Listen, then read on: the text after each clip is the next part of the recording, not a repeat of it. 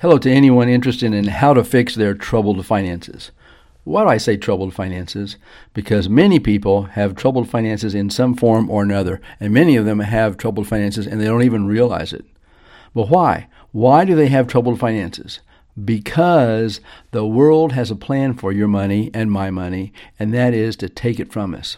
Well, how does the world have a plan to take our money from us? Because the world's plan is to make you dissatisfied with what you have.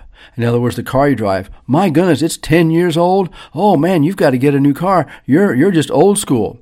The clothes you wear, you mean you bought that shirt 5 years ago? Well, that's old. You've got to get new stuff. And then you become dissatisfied with it, right? The house you live in, it's just not good enough.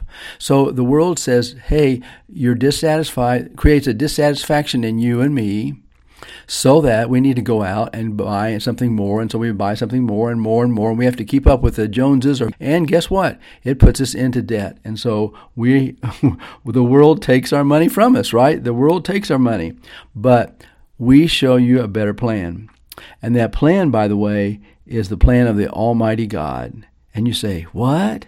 You mean God has a plan for my money? Yes, He does. And it's a much better plan than the world's. But before we go out, get into God's plan, let's provide a real-life story about how one lady got into her own trouble. What do we do if we're following God's leading and cannot pay our bills? Janice, a single woman, called and wanted advice about her $7,000 credit card debt. Things had not worked out well for her in her recent job. Rather than remain in that difficult situation, she prayed about it and felt God leading her to resign. Now, just as an aside, she probably could have waited to resign. She didn't have to do it right then, but she went ahead and did it. And so with no job to cover her living expenses, she began living on her credit cards. Now, surprise, surprise, she's in debt. During her unemployment, however, she continued to pray and seek advice. This led to a confidence that God was calling her to begin her own business, a fair trade commerce business or something like that, dedicated to helping villages in Africa create and build businesses. Isn't that unique? Exciting as it was, there was a problem. Although she was able to get her new business up and running, it was not making enough to cover her current expenses, much less pay down the cards. So what should she do, right? Good question. She's got a problem. Action step. The first thing Janice needs to understand is that God has an answer for every financial problem, but rarely is His answer to go into debt. I've had people say to me, well, I know God wanted me to have this house because I prayed about it and I qualified for the loan. Wait a minute, I say. I see good people who are facing eviction because they assumed that if they could get a mortgage, it was proof that they could afford the house, or that God was putting His stamp of approval on it. But even though their intentions were good, they were making a huge mistake. They wanted to buy, the seller wanted them to buy, the real estate agent wanted them to buy, the loan officer wanted them to buy. All of this feels like a tidal wave of confirmation, but it can also be a trap. So what do you recommend? Just keep renting? No, I think buying a house is a good thing. But I think a husband and wife need to pray seriously about their finances. They need to maintain a healthy margin between their anticipated income and their obligations. The income these days can go down or even go away in a heartbeat, but the debt collector just keeps on knocking.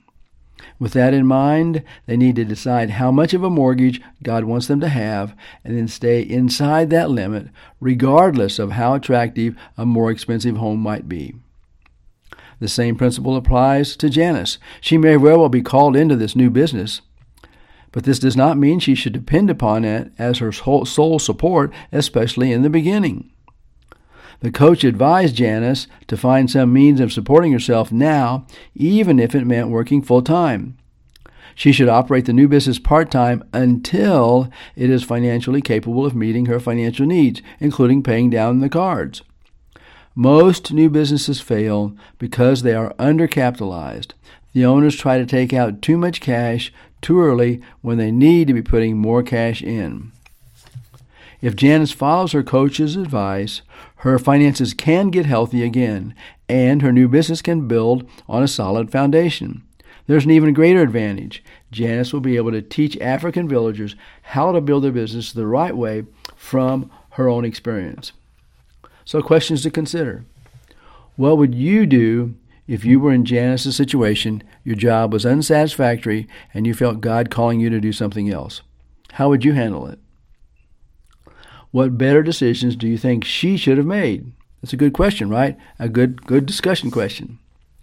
Now, I can just hear one guy that I know say to me, well, Dave, that sounds all well and good, but, I just don't believe God speaks to people like that. And I guarantee you, he's never spoken to me like that.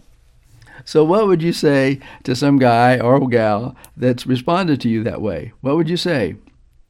Well, my answer is, well, my friend, when have you ever seriously, with an open heart, read God's Word? When? His answer would be probably laughing. Well, he says, probably never. My answer, exactly. There's one particular book in the Bible called the Proverbs that has some great answers to my friend in this particular situation. And by the way, there's 66 books in the Bible, all written by over 40 different authors, and they all agree. Can you imagine? And they've been written over hundreds, even thousands of years. They were written over different periods of time, and they all agree. Isn't that amazing? And the killer is that over 1/4 of the Bible is prophecy of things that are going to happen in the future. And guess what? Of the prophecies that already have happened, they were prophesied in the Bible, and then they happened exactly as prophesied. You can document that, okay? And then there are many prophecies that have yet to be happened, and we can just see how they are coming into play. But anyway, whole nother subject. But anyway, the point is the Bible is a miraculous book. So he's never written. And so there's one particular book in the Bible called Proverbs that will have some great answers for him. For example, in chapter 2 it says, "Make your ear attentive to wisdom. Incline your heart to understanding." In other words, my friend needs to focus in and listen, right? It goes on, verse 3, "If you cry out for insight and raise your voice for understanding, if you seek her as silver and search for her as for hidden treasures, then you will understand the fear of the Lord and discover the knowledge of God." In other words, what should you do in this particular situation? Then, that is, when you seek his wisdom, his way with all your heart, you will discern righteousness, justice, and integrity, and every good path. Every good path. That sounds like direction from the Lord, doesn't it? Because it says, then you will discern every good path. And that's what we want to do. We want to discern the paths, right? We want to know what path God has for us so that we can, number one, put food on our table, roof over our heads, and we can further his kingdom in the process, right? We want to know all that. And it says that when you do this, then you will discern righteousness, judgment, integrity, and every good path. For wisdom will enter your heart, and knowledge will be delightful for your soul. Discretion will guard you. Understanding will watch over you. Aren't those great statements? Discretion will guard you. I need discretion on every case, and I need understanding. Verse 12, to rescue you from the way of evil. Now, just to carry this a step further, my friend might say, well, I tried to do the right thing, but it just kept going wrong. Again, God has an answer. In the next chapter, chapter 3, it says, "My son, do not reject the discipline of the Lord." In other words, God could be trying to tell you something. He might be disciplining you in certain ways, and yours truly has been disciplined many times. So he's telling you something. The question is was I listening or was he listening? In other words, we have to pay attention. Oh, that didn't work out well. Why didn't it work out well?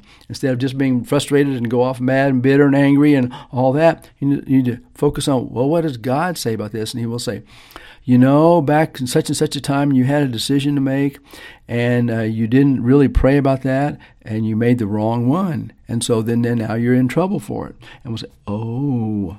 So at any rate, the point is that God has an answer. He says, don't reject the discipline of the Lord.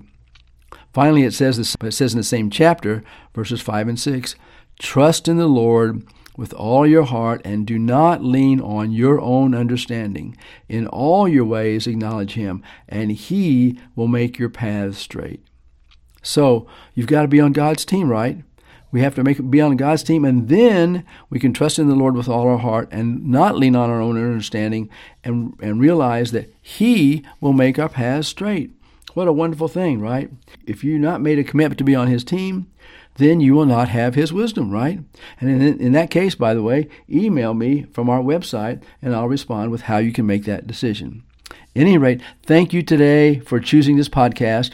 I pray the true story of Janice's finances has helped you in some regard. The story came from the book Troubled Finances, There is Hope, available for $13.95 softcover, $3.69 on Kindle. www.troubledfinances.com. I'm David G. Toussaint. If you want to contact me, send me an email from the website. I will respond. Have a great day in the Lord.